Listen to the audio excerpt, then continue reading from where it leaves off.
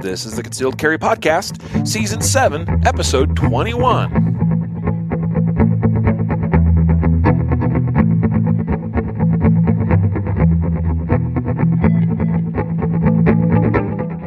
And welcome to the Concealed Carry Podcast, part of the ConcealedCarry.com network of shows, brought to you by Silencer Shop. Today is Wednesday, December 22nd, 2022, as of the recording of this episode, and I am your host, Riley Bowman, and I'm joined today by my co-host and producer, Matthew Marister. Merry Christmas, sir. Early. Indeed, Merry Christmas. In fact, if you guys are catching this recording live, as we record this live on YouTube and Facebook, it is just a few days before Christmas. And if you're listening to the audio version of the podcast, then you're probably catching this a few days after Christmas. But yes, indeed, we wish you all Merry Christmas, Happy Holidays, a Happy New Year, and hope everyone is doing well wherever you are, safe in your travels, safe in your gun handling, and hopefully not having to dispatch any bad guys out there.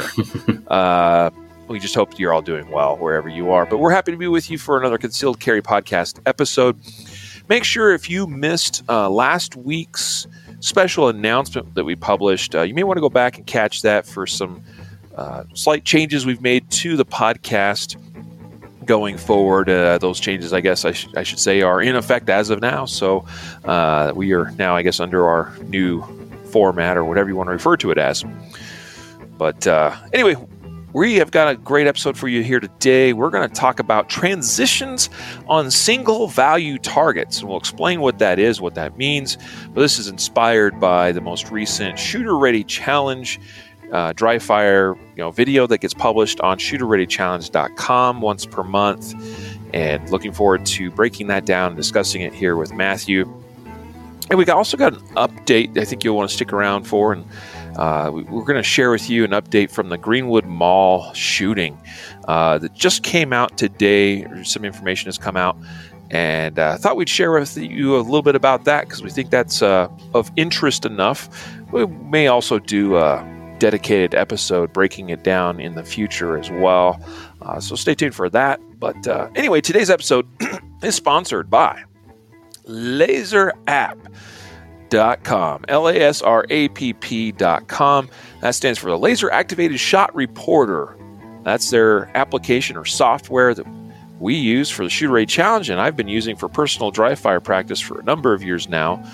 If you want, in my opinion, the best dry fire software program out there that in conjunction with some kind of laser shooting aid, like a SIRT pistol or a Cool Fire trainer or a laser dot trainer that you put into the chamber of your gun from Ready Up Gear, or any number of similar products, I strongly recommend that you take a look at laserapp.com. Go to that website, sign up today. You can get signed up under a variety of the different sign-up options that they have available. We hope you'll take advantage of that, all right? And they've got some great stuff going on there and great people behind that company. We've been friends with them for a lot of years now. LaserApp.com, and we appreciate their support of the podcast and of the Shooter Ready Challenge. Next up, we got today's sponsor, BarrelBlock. BarrelBlock.com, another dry fire training tool. This one with everything I should say has safety in mind, but this one specifically has safety in mind. If you're doing dry fire practice and you're not using one of those laser training aids that we just talked about, please consider using a barrel block in your live fire gun so that you can do dry fire even more safely than you ever have before. This removes any doubt that your gun is clear, because it completely blocks the chamber, the barrel, and even protrudes from the end of the gun at a trimmable length. You can trim it down to whatever length that you would like. Available 9mm, 380, 40, 45, even 357 SIG for some of you strange folks out there that still use that round. It's a good round. But anyway, yeah, we make them for those too. Or you can also get the 5.56 variety as well. Check them out. BarrelBlock.com. BarrelBlock.com. That's BarrelBlock with a K.com. So, Matthew, let's get into it here now. So, first of all, quick little update from the Greenwood Mall shooting. This is what's known as the Eli Dicken incident. And to be clear, it is Dicken, not Dickens. Many people make that mistake, but everywhere I've seen, his information is published as being Eli Dicken without an S. He, of course, is our hero of the Greenwood Mall shooting, which occurred a number of months ago.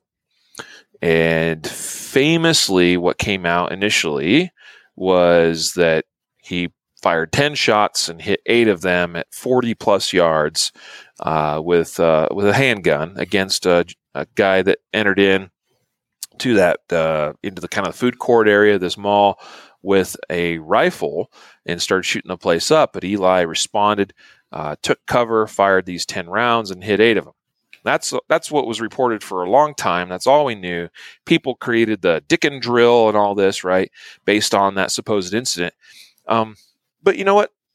We should exercise caution with such things as far as it's very easy to create myths, right? And that's essentially what happened here, was that people's perception of what Eli Dicken did was one thing, when the reality of, recently there's been a report that's come out and some actually up-to-date information on that incident as to what actually occurred. And here's what's interesting, Matthew. There's probably a lot of times where we learn of things and maybe things get blown out of proportion, where people, what they think occurred is probably in reality more, what they think occurred was more impressive than what reality actually was. But what I think is interesting about this Dicken incident is what he did, I think, is actually more impressive than what people thought he or think he did. And that's doing a disservice to him because I think he should be honored for the actions that he took. Matthew, I shared with you the information that came out a bit ago, and Yep. Perhaps you could summarize for us what we've just learned.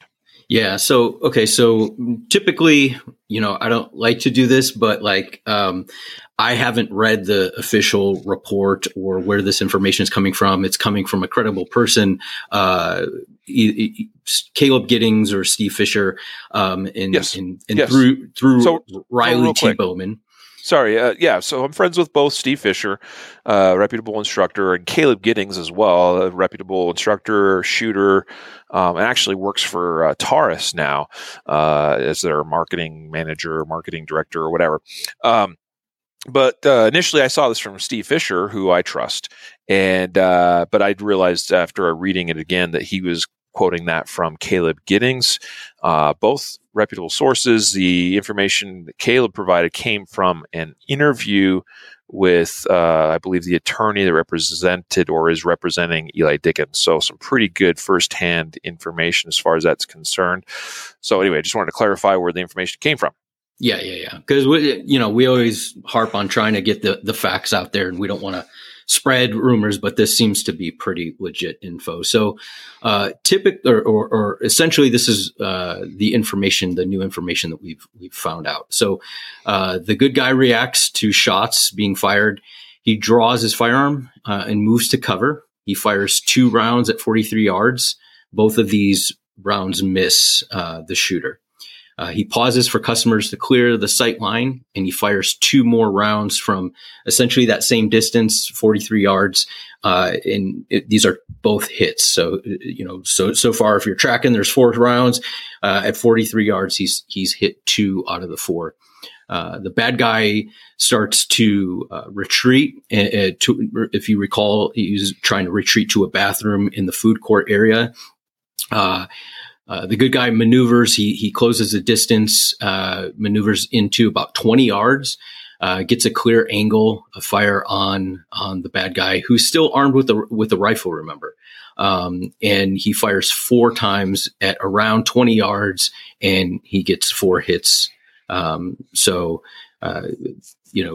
Essentially, he has 6 hits on this guy, and the guy is still alive. So, the good guy closes the distance even more. He gets right under 10 yards or so and fires 2 rounds, which ultimately end up incapacitating the bad guy. There was a lot of questions about the gun and, all kinds of stuff. He was using a Glock 19 stock Glock 19 with the plastic factory sights. And apparently there's some information that the sights were damaged from a motorcycle crash, I guess, before that. So I don't know how damaged the sights were, but, he's getting hits at 43 yards with damaged plastic, Glock sights. And he, there's no red dot. He wasn't using a red dot or anything like that. Right. And additionally, it says that he had no formal training.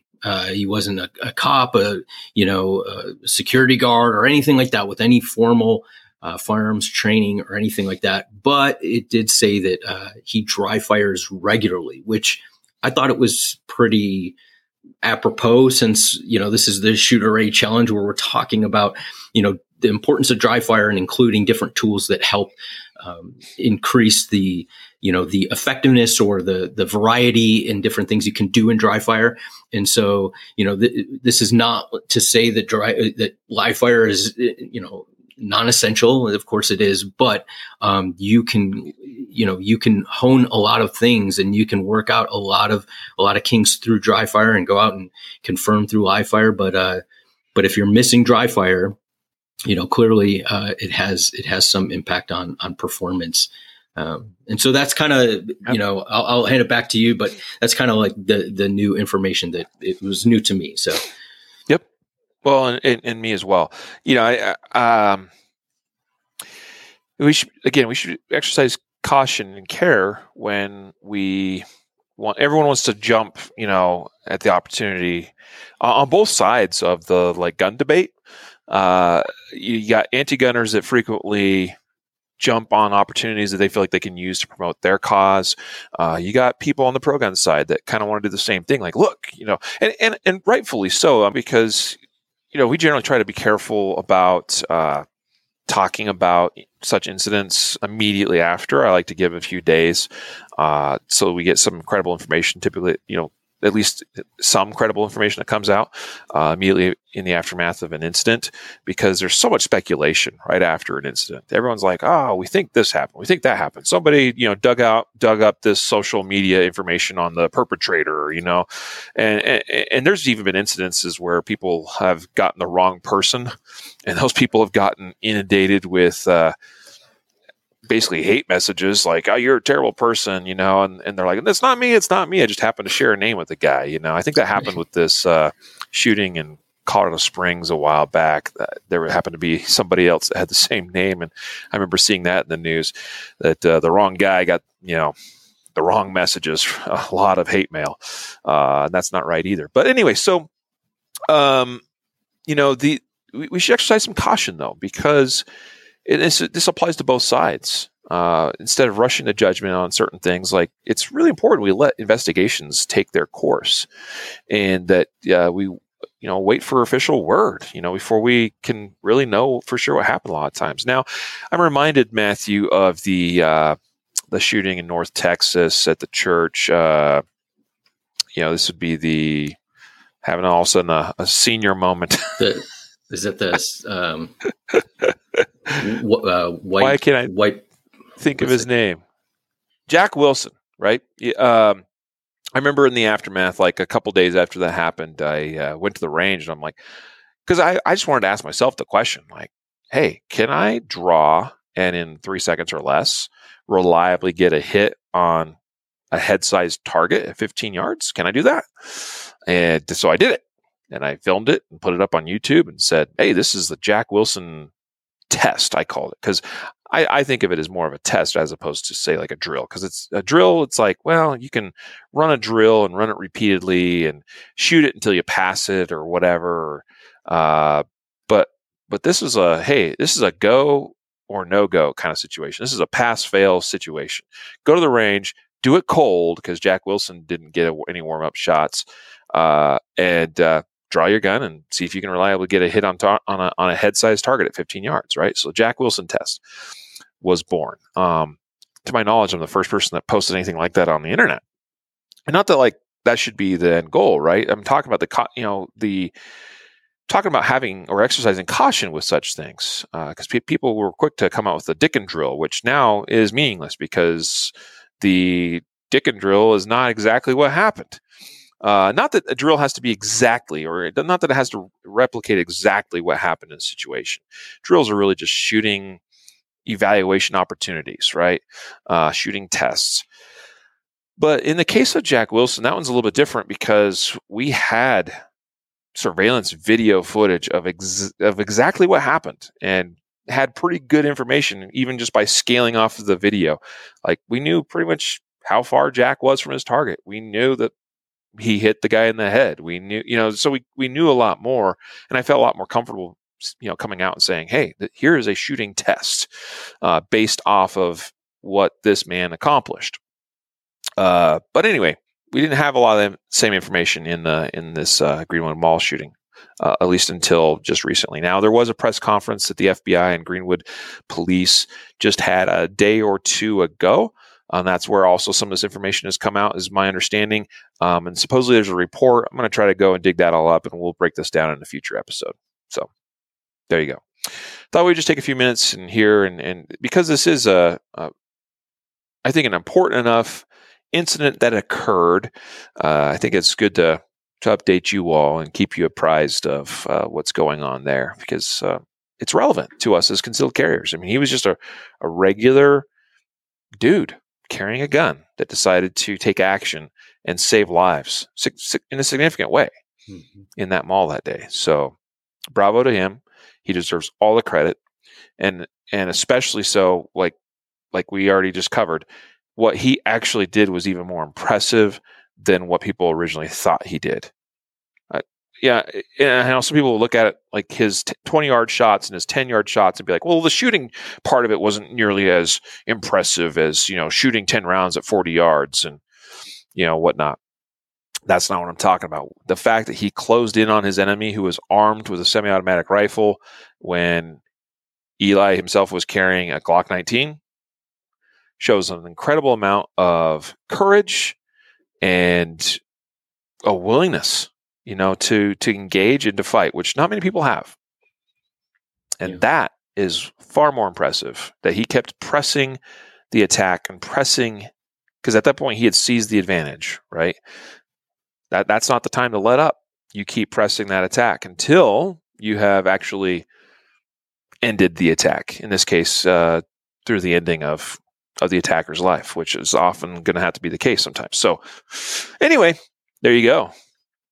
Interesting stuff. Let's talk about transitions on single value targets. Yeah, let's do it. Again, this is based off the most recent Shooter Ready Challenge. As is, I think, kind of typical. I'm going to turn it back to you, Matthew. I want to. You've had the chance, I think, to review the Shooter Ready Challenge for the month of December.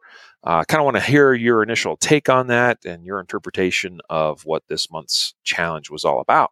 And then we'll break that down into this topic today of transitions on single value targets. Yeah. So this actually LASR, the manufacturer of the shot reporting software that we use in the Shooter Ready Challenge, they actually have a poster that has, if you stand a set distance from it, accurately represents or reflects a Steel Challenge 5 to go match or stage. And essentially what this does is, there's 5 targets, steel targets, and they're from, I believe, I'm not a Steel Challenge guy, but I think the first one's like 30 feet out to 50 some feet. Something like that. Yeah.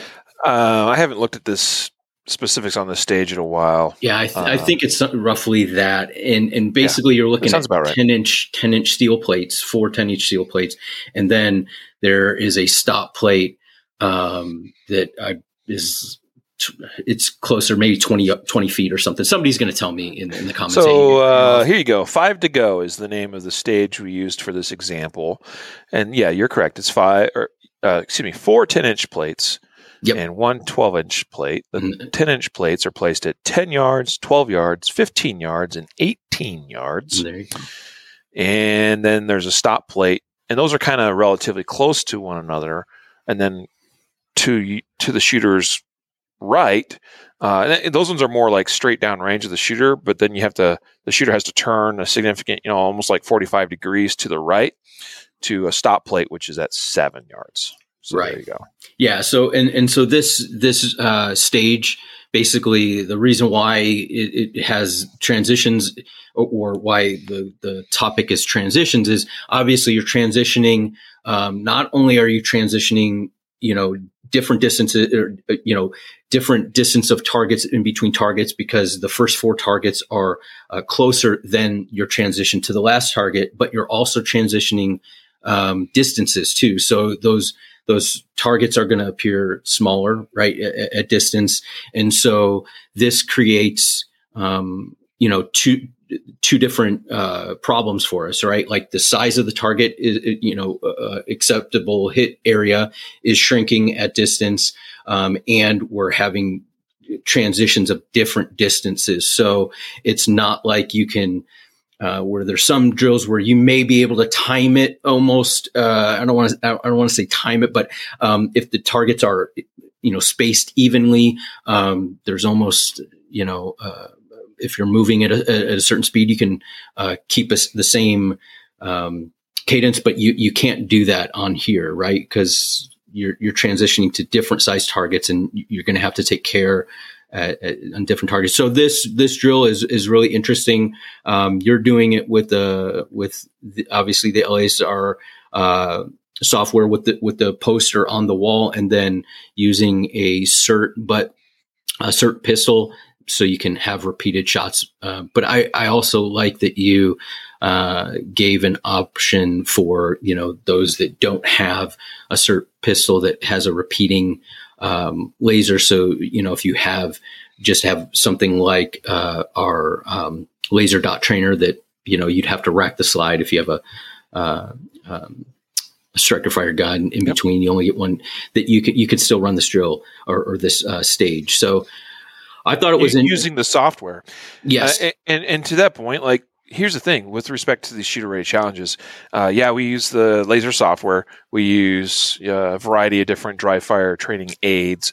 But you know what? The whole point is to give people some ideas, some tips, some suggestions, some basic instruction, like, hey, here's how to do transitions better kind of stuff, right? If all you have the ability to do and all you do is set up your own simulated transitions it doesn't even have to look exactly like what I have here, but maybe that just kind of demonstrate or simulate the same type of challenges. And all you do is go through the dry fire motions with your live gun without any other dry fire training aids. Like, that's great. Mm-hmm. That's wonderful. That's way more than what most people ever even consider doing. So the point with Shooter Ready Challenge is not that you got to have this fancy setup to do all these things. It's like yes, I demonstrate we have the tools available, and I demonstrate that so you can kind of see what's possible in dry fire. But if all you do is just go through the motions with your actual gun, your carry gun, your competition gun, by just pressing through the trigger, you don't have to reset the slide every time. You can just go, you can do that initial click, and then you can just simulate a trigger press. The most important thing is like everything else, and especially connecting your vision as far as like what you're looking at, what you're focusing on, what you're seeing in your sights, and connecting all of that, like all the manipulations, all the fundamentals. Yeah, you don't get shots off, you don't get recoil, all that, whatever. But I promise you, there is benefit to doing dry fire practice, even in the simplistic manner which I've just described. I've done it for years. Part of getting to the level where I am currently has been as a result of doing dry fire. And yeah, I've used laser app software for a number of years, but I don't always use it every time I do dry fire. Because if I did, I wouldn't get dry fire done nearly as often, because every time I do, I got to spend a few minutes getting it set up. There's times where I'm like, you know what? I got 5 minutes. Let's make my gun safe. Let's insert a barrel block, and let's just do 5 minutes of quick reps on whatever. And like that stuff adds up. That is in part how I got into my current level of skill, which is, pretty good. So anyway, I just wanted to make sure we clarify. I appreciate you acknowledging that I provided another option. If someone didn't have a cert or a Coolfire trainer or something like that, you could have something as simple as you can buy them for like 40 something bucks, $50, a laser dot trainer from readyupgear.com, one of our companies and one of our sponsors of Shooter Ready Challenge. You could buy that, put that in the chamber of your gun, use a laser app software. In this case, I use the Laser X version, and you could simulate trigger presses on your first 4 targets, and then click the trigger on the 5th one to register a hit on it that the software can then see, and in that way you could get a readout of a time. Like it took me 3.35 seconds to shoot this, 5 to go stage or whatever. Yeah. So there's a lot of ways the point to this is there's a lot of ways you could do it. Just be doing some dry fire practice, because it will make you better. Yeah. And here's the thing, like obviously, having that poster in conjunction with the LASR software and a cert pistol, that's ideally, how you'd want to do this. But like, if the point of breaking this down and why we're going to talk about transitions, and there you go in the video, Riley shown the poster, but they're great. They're really great. A great product. Yeah. Yeah. And the importance of discussing transitions in kind of breaking down this stage is the fundamentals of what's being tested in the stage. You can do it a bunch of different ways. That's the point. Like what we want to do is practice transitions of distance, but also, transitions of different size targets. And so you can do that a bunch of different ways. This is one stage in a steel challenge and one way you can do it and replicate it. But before I hand it back over to you, I'll just kind of tee it up. And one of the, unique things about the steel challenge is these are single value targets, right? It's either hit or miss.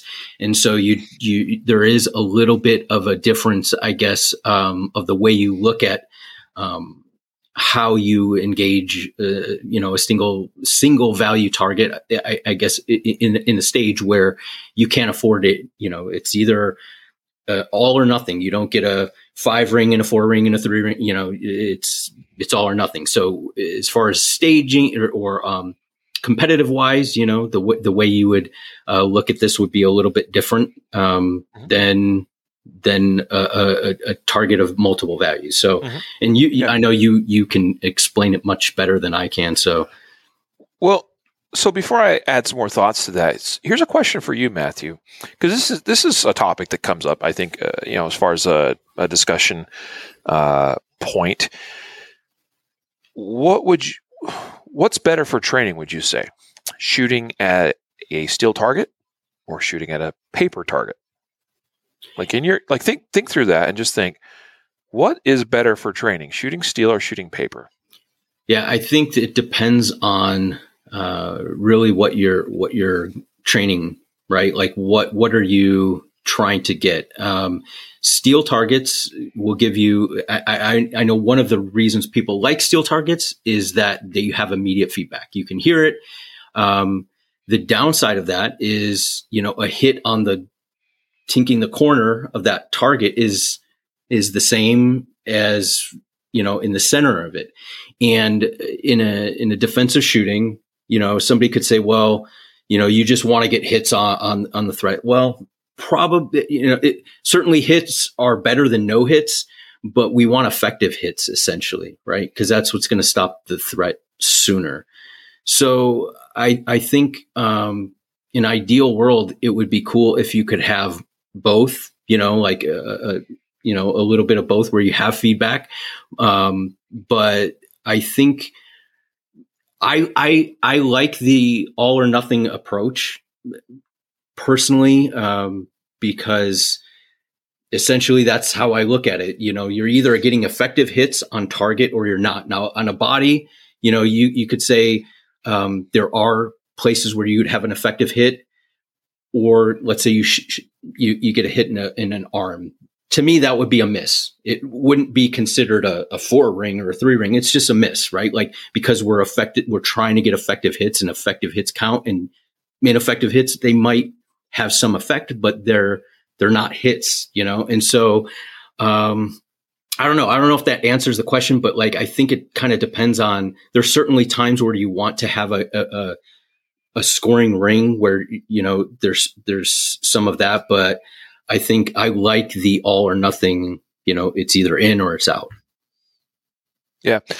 So a common, I think, debate that I see occasionally is with respect to different targets used for training is you'll see some people that call out people that use a lot of steel targets because the response is essentially that there's a lack of accountability for hits. Sure. Because like with a paper target, like let's say your desired where you're trying to really put rounds is on the high center chest. So like an A zone or IDPA 8-inch zone, or if you're using the Pistol Intelligence target, PIQ target from us here at concealedcarry.com, the target of my design, where you kind of get both of those options. You can use an A zone or what I really like how in this high center chest portion of that target, there is a little bit bigger than a 3-inch circle, which represents a 10 ring from a NRA B8 target. That's a fairly small target, but it's a really good one to try to hold yourself accountable to, especially if you want to have reliable hits in like the heart area of a typical sized human. Even the 9 ring of a B8, which is 5.5 inches across, is a pretty good zone to hold yourself accountable to, as far as getting good effective hits on a human threat. But there's a lot of ways you can use that target. But what people would say is, well, with a target like that, with a paper target, I can hold myself accountable because I'm trying to hit a certain small zone, relatively small zone. And then obviously if I miss that, I can see where my misses are. And then in that way, there's some accountability, right? I can diagnose those misses. I can talk about why they occurred. I can try to make those improvements. But if I'm just shooting at steel, I either hit the steel or I don't hit the steel. And the truth is, a lot of people use steel that's way bigger, oversized, right? Based on for a given distance, sure, than what you might want to hold yourself accountable to at that same distance on a human target or even on a paper target with a smaller zone drawn on it. So I think it's just really important to understand context and what you're using and being realistic about the target that you are using as far as setting your level of accountability. I have no problem with steel being used. I think that steel has a place and can be used effectively in certain aspects. And I think paper targets are important to use as well. They both serve a purpose. We just need to keep things in context and perspective. Here's what I like about steel targets is that, like you just said, they are, this is what we call a single value target. So a hit in the bottom right corner of that steel target counts exactly the same as a hit in the center of that target, right? But that's true if I'm using a USPSA A zone. A hit in the very far bottom right corner of the A zone counts the same as one dead center in the A zone. Or the hit, a line break on a IDPA down 0, target. That would be like the center high chest is an 8-inch circle. A line break on that counts the same as one in the very dead center of it, right? So again, just got to keep things in perspective here. What steel does really well is it lets you know when you miss. Like there is no doubt that you miss, right? Because there's no ping or ring or ding of the steel. It's a hit or it's a miss, and you know it for sure. there's something to be said for that. Now, here's the thing with single value targets, and this could be true if you're using a paper target that has different scoring areas. You can always change up your own level of accountability. Okay, even when you have additional scoring areas or scoring rings, let's say, you can always choose to hold yourself to a higher standard. So, for instance, in what I call my pistol IQ standards, these are my 5 areas of competency that I run shooters through in my pistol intelligence class. In that whole, in actually 4 of the 5 of those standards, the very first one is what I call an accuracy standard, which is shot on a NRA B8 type target. And it's scored according to the different scoring rings that the shooter places rounds into. Everything else from that point forward, so there's a draw standard, a recoil control standard, a transition standard, and a throttle control standard. So those other 4 performance standards, you have designated target areas. They're each, in every hit in those target areas is worth 5 points. If you miss those target zones, it's 0. So that's just an example of how, even with my own performance standard that I created for my particular curriculum, even though there are other scoring areas on the target itself, I tell the shooter that's performing that standard, this is like, you have to hit this zone. If you fail to hit this zone, it counts as nothing. It's a 0. Okay. So that's still an example of a single value target. For every hit in those zones, you get 5 points. You don't hit it, you get 0 points. So let's talk now about transitions on single value targets. Now, I personally believe, Matthew, that we as shooters could do a better job a lot of times of holding ourselves accountable to target zones or hit areas or whatever, target areas, whatever terminology you want to use. I think that there's lots of times that we get a little bit lazy and we deem certain things acceptable that are, well, maybe they are acceptable to a degree, but I think we can hold ourselves to a higher standard a lot of times. Let me give you an example. And actually, I'm going to borrow terminology from my friend Matt Little. Matt does a great job in his class to talk about optimal targets, acceptable targets, and I can't remember the exact terminology he used. I think he says marginal or suboptimal or something like that. But basically, when he's talking about like a humanoid target, an optimal target area is like fist-sized. Okay, so it's 4 inches, let's say, in diameter. So an optimal hit zone on a human-sized target is about the size of a fist. That's about the size of their heart, right? That's optimal for obvious reasons. So if I can place rounds in the heart, man, I'm gonna get the job done pretty quickly, relatively speaking. And then he explains that, say, like the area, bigger than that, but I think he likes to use something a little bit bigger than an A zone, but a little bit smaller than a C zone on a USPSA target. That's what he considers to be an acceptable target area. So it's not optimal because you'd rather hit that optimal zone. However, rounds placed in the acceptable target area are acceptable, meaning that, well, it's better than unacceptable. It's better than winging somebody on the periphery that either passes straight through and doesn't do a whole lot, doesn't hit anything vital, or misses entirely and puts somebody else in jeopardy, right? So, and I appreciate how he explains that in his curriculum, optimal targets and acceptable targets.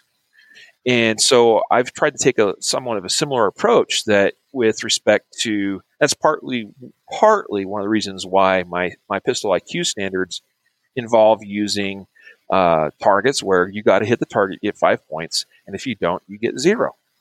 Okay, and I know that doesn't give any recognition to what might be considered acceptable hits, but it's because, hey, we're in training mode, and I think, and particularly when I'm testing my students, and the pistol IQ standards is a part of a test, I want to make it harder than what maybe reality would be as far as what's an acceptable hit or not.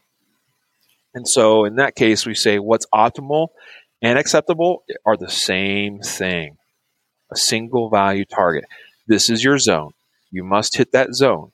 Failure to do so, 0 points. That's not a bad thing to make training, to step it up a bit so that, hopefully you can still perform to that level in a real life situation. But even if you can't or whatever, the point is make your training, push yourself in training, to hopefully make your preparation for the real thing a little bit, so that you're better prepared. Yeah, absolutely. I think in training we have, and this is why, we kind of started with the Dicken information and said it's actually much more impressive if you, yes, the technical shooting is impressive, right? But if you take in people running, him having to move close distances, react to what the shooter is doing, and to what all the other people, plus control his own emotions and what's going on.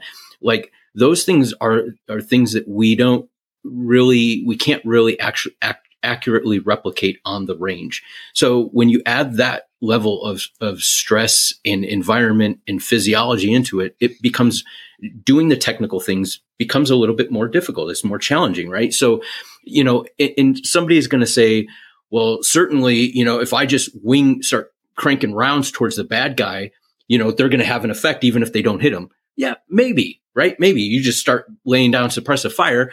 Yeah, maybe those rounds, the bad guy's going to retreat to the bathroom, but you might hit other people, random people that you really don't want to shoot. Or maybe it doesn't. Maybe you need to stop this person quickly.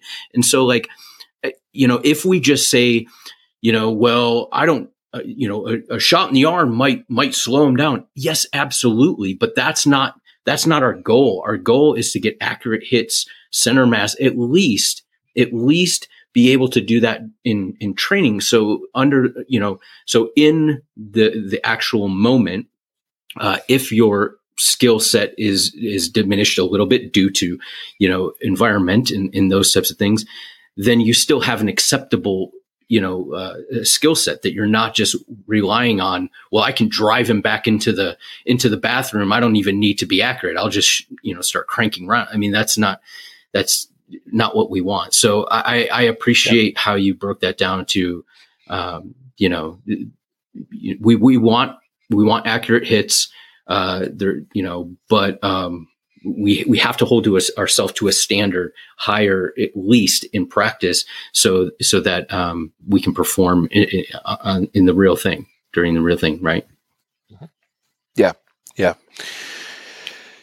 I agree with everything you just said or added to that. And here's another thing, right? So just talking about, we've referenced so far this episode Elisha Dicken. We've referenced Jack Wilson. The Jack Wilson incident, his headshot, that is what I would definitely, in a real world environment, consider a single value target, because you have a relatively, roughly about a fist-sized area, when you're looking straight on the fist, kind of like I'm holding it in front of like I'm brown nosing or something, that's a relatively small zone, okay? And if you put a round there, chances are it's going to have good effect. If you miss just outside that, it may not have really much effect at all. Lots of people get shot in the head, quote unquote head or face, and live to tell the tale. You'd be surprised how often people can take rounds to the face, to the cheeks, the mouth, even glancing rounds off of the dome itself, off the skull. Point is you're either in that hit zone or you're not a lot of times. And so that's another example of a single value target. So again, the title of this episode is Transitions on Single Value Targets. The Steel Challenge stage that we presented in the Shooter Ray Challenge for the month of December is a great opportunity to talk about this, because what happens, Matthew, a lot of times people, they see a steel target, especially when it involves multiple targets that they're trying to transition between, and they tend to disrespect it. Okay, they tend to shoot faster than what they should, because essentially what happens is they see their sights appear on that target, and they think, well, it's on there, so I'm going to send the shot. But on there might mean sights are on the edge of the target. Sights are on the middle of the target. Sights are in kind of the middle third of the target. Again, because we recognize that a hit's a hit anywhere on that steel.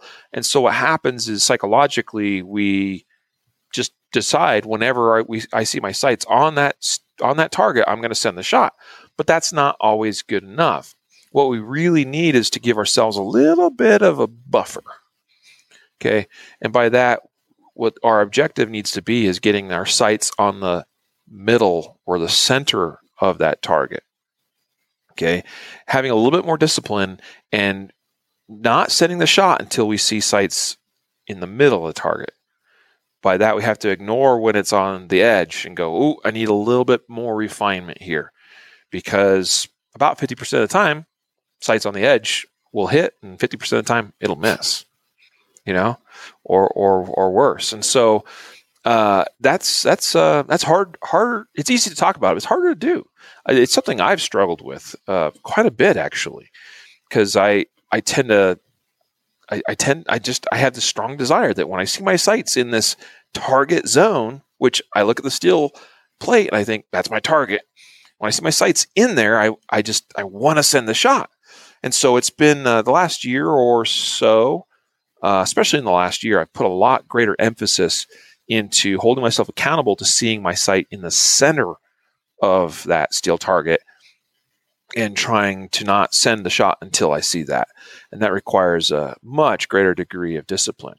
So here's how that is important where something like this steel challenge stage come into play. So in other words, you have multiple targets and they're all single value targets, meaning, so keep in mind that we're using the terminology single value target to simply indicate that there's no partial hits, there's no partial scores. It's either a hit or it's a miss. And therefore, we have to build in our own level of like optimal target area, right? Like if I hit the edge of a plate, that is acceptable. Like, all right, great, I got it because a hit's a hit. That's acceptable. But I have to tell myself what's optimal, and what I have to strive for is the middle portion of the plate. So, as it relates to transitions, what do we have to accomplish? It's exceedingly important that as I go from, let's talk about the very first target, right? So, right from the draw, where do my eyes need to be? My eyes need to be locked on not just the first target, not just the first plate. They need to be locked on the center of that plate. That's easier said than done. If you think about it, and I would encourage you to experiment with this. Put up you can go to our website to concealedcarry.com/print targets. And that's our repository for a bunch of like free training targets and dry fire targets and things like that.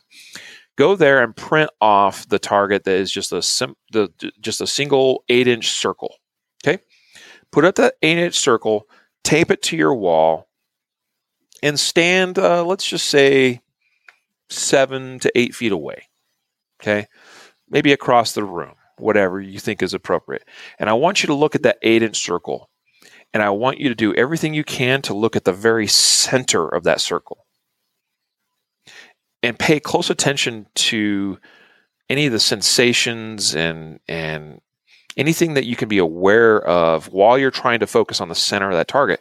And what I think you'll find is it's a lot more difficult to focus on the center of that white space contained within that 8-inch circle than what you think. If you pay close attention, what you'll sometimes find is that your eyes may kind of wander a little bit within that circle, as opposed to really locking on the center. And you may even recognize, well, where is the exact center? Now, if you actually took a Sharpie and drew in the middle there a dot or a square, a small square or dot or something like that, all of a sudden your eyes would be drawn to that and you'd have no problem whatsoever locking onto that. But when you're just looking at this wide open circle with white space in the middle, pay close attention to how difficult it is for you to actually discern where the exact center is and try to lock your eyes on that without them wandering.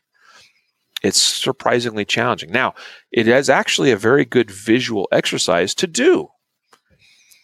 And recognize that there's some real world applicability here, because trying to lock your eyes on the center of a human threat where you don't get a precise aiming point, you see an object that it is relatively large in size compared to, as far as a target goes, and trying to pick and discern and settle on the very center of what you want to aim at on that target. Like looking at me right now on this video, what you actually will see, what will jump out at you is I have this logo, FTA, Firearm Trainers Association. This is what's going to jump out to you, right? Your eyes will be drawn to that. Is that where you want to shoot me?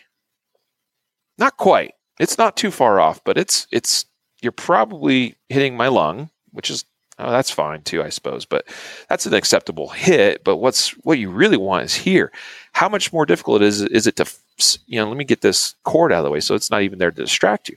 How much more difficult is it to focus here than it is to focus over here on this big white logo thing? I mean, that's what I'm talking about here. Okay, but this is what we have to learn and train our eyes to be able to do to have success with transitioning onto single value targets. We need to lock our eye on the center of those targets and then bring our sights to that without things wandering. And so talking our way through this 5 to go steel challenge stage, right from the draw, my eyes need to be locked on the center of the very first target I'm going to shoot, which most people that shoot this stage in the actual steel challenge matches, they're going to shoot everything left to right. Okay. Because it's the most natural way to do it. I mean, you could do it in a number of ways. Your stop plate's what you're supposed to end on, and the stop plate in this case is on the far right side.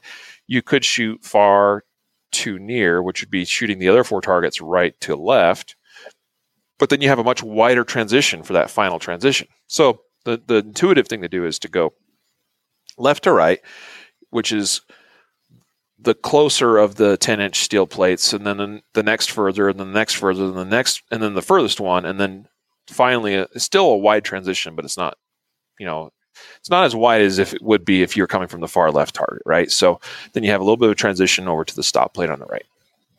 Your eye needs to go from that first target, the center of it, right to the center of the next target, right to the center of the next target, right to the center of the next target, and then finally to the center of the stop plate, bringing your sights to the center each time as best as you can. And if you'll hold yourself accountable to only sending the shot when you are, and you can dictate for yourself what you find to be acceptable, like how perfect do I need to see my sights on the center? Because the reality is I don't have to see it perfectly on the center, but I need to kind of determine, what would be acceptable. If I look at that steel target, I would say, just talking for myself, if I was to provide an estimate of what I think is acceptable, if I see my sights or my dot, like if we were to take the 10-inch plate and bring that in by 25%, so shrink it by, so it's a 10-inch plate. Let's say it was a 8-inch plate. If I pretend that it's an 8-inch plate, if I'm within 8 inches, my sights are somewhere within the middle 80% of that plate, that's typically good enough for me. But that's only true if your fundamentals, as far as how well you can maintain the gun's orientation while pressing the trigger. So for you, whoever you are out there, you might need to hold yourself even more accountable to maybe the middle 50% or 40% to give yourself a little extra buffer, so that if your fundamentals with grip and trigger press are not quite perfect, you hopefully still are landing on the plate. Does that make sense? Yeah, absolutely. And I think I've done this with myself and with other shooters in the past, trying to drive home this point. Like, I'll just put up a 6-inch circle and have them, hey, I want you to, put rounds in the center of the 6-inch circle, and they're fine getting them inside. But as soon as I say, okay, the only thing I'm going to do differently is I'm just going to put this dot in the middle, and all of a sudden that shot group tightens up, and you're like, it's almost like a magic trick, right? Like, I'm not going to change. You're not going to change anything that you're doing. Your just eyes are going to focus on on the center of this, as opposed to anywhere in that circle. And I think as people's skills progress, or as their fundamentals get more solid, they'll understand just like kind of how much, what is the acceptable sight picture for a target for me. I have to learn that. Like, and it's different as I progress in my shooting abilities, right? So as I get better, I can understand what type of trigger press I need for that sight picture. I can start understanding it better. So I think, if you're struggling with transitions, or if you're, all over the place with these single value targets where there's not like a center that you can really hone in on, put a dot there and practice doing that and get that down. So, then when you start removing that, you peel that back a little bit, and you'll have a better understanding of where that eye should go. And it is a lot of psychological and discipline of how you're, maybe not psychological, maybe visual, and being accountable to what you're seeing, I guess, is a better way. Well, yeah, it's vision, and it's visual processing. Your eyes bring in this visual information. The brain interprets that information, and so I mean, it is psychological, I suppose, or whatever the term would be. But it's very much all this is in your brain. Now, putting like a small aiming point inside a target zone, like you talked about, putting like a little dot or something inside a 6-inch circle, and how that tightens up a shooter's group a lot of times. It's because now you're giving them a very defined point for their eye to fixate on. And I mean, this could be a whole other topic, a whole other episode for another time. And we've touched on probably some things before in the past too. But as soon as you provide that very specific spot to fixate on, that actually helps the shooter, use what's known as the quiet eye, which is quiet eye is having a point of fixation where your eyes are fixated and not wandering. And with activities that require aiming, this is true whether it's aiming a gun, an arrow, a basketball, a baseball, whatever, a golf ball. Like, if your eye is wandering, your aim will not be as true. Because the reality is where our eyes lock onto is where we end up aiming. It will draw our sights, of whatever type of sights those are. Because again, it doesn't just apply to shooting. Wherever our eyes are is where our attention is drawn to, is where our aim is drawn to. That's where typically things are going to go. That's really important. That's why it's really important on transitioning onto single value targets, why we had to get locked onto the center of those. So, but using that little fine aiming point, a dot or whatever, you can use a little a paster, like a target paster, and put that, those are typically like, 1-inch squares. Put that in the center of an aiming zone. I sometimes do this with students of mine, and even for myself when I've needed to be a little bit dialed in better. Put a little 1-inch square in the center of like an A zone, let's say.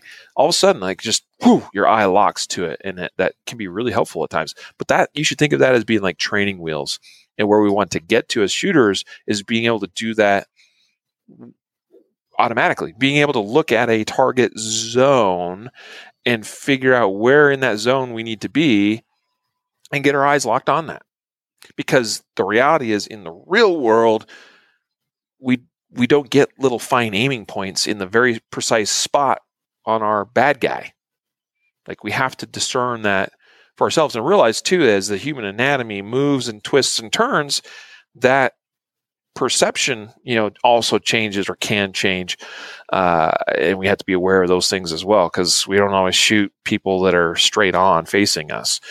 And so one final thing too, that I think is relevant to what we're talking about here today, and like someone might look at this steel challenge stage, Matthew, this 5 to go, and be like, well, that's a competition thing. Like, what relevance does that have to real world shooting? Let me give you my take on that. Those 10-inch steel targets placed at 10 yards, 12, 15, 18 yards, and they progressively get further as the target array moves to the right. So they're in a diagonal, that retreats to your right, okay, going further away from you, okay. Transitions are a very relevant skill to have. Like you observed in the early part of this episode, Eli Dicken probably was placing some of these rounds on a moving target to some extent. Don't know how much he was moving exactly, but again, his first 4 shots were from a pretty good distance. Then his next shots were from, again, still a pretty good distance, 20 yards-ish. The final couple shots from 10 yards, which is an intermediate distance. Relatively close, but still requires some pretty good marksmanship skills. But realize that what shooting a moving target, what it looks like in a training environment, in a static range setting, is setting up multiple targets and then placing one round on each of those targets as you move across them, transition. Okay. Now you don't want to necessarily shoot those like bang, bang, just like you don't necessarily keep your hand moving across at this like constant rate, because you need to lock on target, send a shot, lock on target, send a shot, lock on target, send a shot. Okay. But that's basically what you have to be able to do in a real world situation that with a target that's moving. So in this case, like the 5 to go steel challenge stage, Matthew, where you have a target at 10 yards and the furthest target at 18 yards, moving left to right and getting further distance. I could set up, in fact, I had this idea, this thought came to my mind as we've been talking about this today, that I could superimpose a video of a person running from left to right, slightly away, and so in a diagonal fashion. And you could superimpose that video of a person running like that, and at the intersection points as that superimposed video comes across where these steel challenge plates are, bang, bang, bang, bang. Transitioning from target to target like that, even in a purely competitive environment such as is steel challenge, replicates really well the skill necessary to shoot a running or moving target like that. Like where do you get to practice that? Yeah. In a training environment? Unless you're able to do force on force, which would be one example, which not tons of people have the opportunity to do, or unless you have like a running man target system. You probably don't get that opportunity, except that every weekend and sometimes during the middle parts of the week, all across this nation, the United States of America, there are USPSA matches, there are steel challenge matches, there are IDPA matches where you get the opportunity to shoot multiple targets, transitioning targets, moving targets. And while those are competitive environments, they test the shooting skills that oftentimes are helpful even in, or especially in, defensive environments as well. Yeah, skill is skill, right? I mean, Yep. You either have it or you don't, and you can apply it in many different ways. And so, certainly there's ways you can game drills and things like that. And that's why these aren't scenarios. We're not using drills as replications of, this or that. It's building skills so that you can apply them in the context of what you need to apply them in. And so the more skills you have, the better able you are to respond appropriately to different environments and different threats and moving and this and that. And who knows what cards you're going to be dealt. You might be dealt the dude that stands there like this, doesn't move and lets you just, pump rounds into them. I don't know. Hopefully if you've never practiced transitions, great.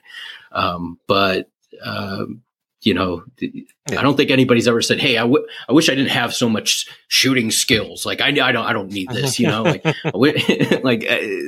doesn't make sense. So, I don't necessarily mean to make this as being this, because some people will probably look at me and be like, "Well, you have a bias, and you're always trying to show how competitive shooting is a benefit for defensive shooting or whatever," and that may be true, I suppose. But actually, I legit see some of those correlations and try to present them where I see those correlations. And don't forget that in the beginning of competitive shooting, going back to the leather slap matches of the 60s, and all the way up through the 70s, the formation of IPSC, Jeff Cooper was involved in a lot of those things. And some of the motivations behind creating some of those competitive matches back in the day by the legend himself, Jeff Cooper, was to test and try techniques and gear and shooting skills. They wanted to try to test and see what worked and what didn't work, and how those things might be beneficial to real world use as well. There was never meant to be this great divide between competitive shooting and defensive shooting, and so. But that's the way I look at this. And you and I have had that conversation before, Matthew, as far as the idea of like, this is how you set up and practice or simulate to the best way we can without having fancy equipment or doing force on force. This is how you can set up and simulate tracking and shooting a moving target. Absolutely. It is by setting up a bunch of individual targets and practicing really single shot transitions is what replicates it the best. Because if you watch the motion of that, you'll see that it looks very much like you're tracking a moving target. So just something to think about. And opportunities to go and practice that in a match setting, definitely not a bad thing to do. But again, we started all this talking about a dry fire drill, and this month's dry fire drill and Shooter Ray Challenge was shooting and practicing the skills that make up the shooting stage known as 5 to Go in Steel Challenge. But ultimately, it's all about learning how to transition effectively onto single value targets. So there you go. That's my wrap of what I came here to discuss. We're a bit over an hour now. Matthew, final words before we let everybody go. Just once again, Merry Christmas, guys. Hope you guys stay safe, and thanks again for listening. Like always, we appreciate you all. Yeah, so much so. Guys, also for me again, Merry Christmas, Happy Holidays, Happy New Year, and we look forward to another great year, the year of 2023, here at the podcast and here at concealedcarry.com and our family of companies. Thanks for those of you joining with us here live today. Gary, Samuel, Ghost Tactical, Michael, Chuck, Alex, a bunch of you joined us here today, dropped some comments. We appreciate those comments and appreciate you for being with us live. And to all those of you that were not live with us and are simply listening to the audio feed after the fact or catching the videos after the fact, we still appreciate you too. Share the podcast with your friends, family, and others you think would find value from this. Our goal, obviously, is to help and educate, inform, and perhaps even inspire everyone in their concealed carry and shooting journeys. And so until next time, folks, a reminder to train right, train often, and train safe so you can fight hard, fight fast, and fight true. Take care.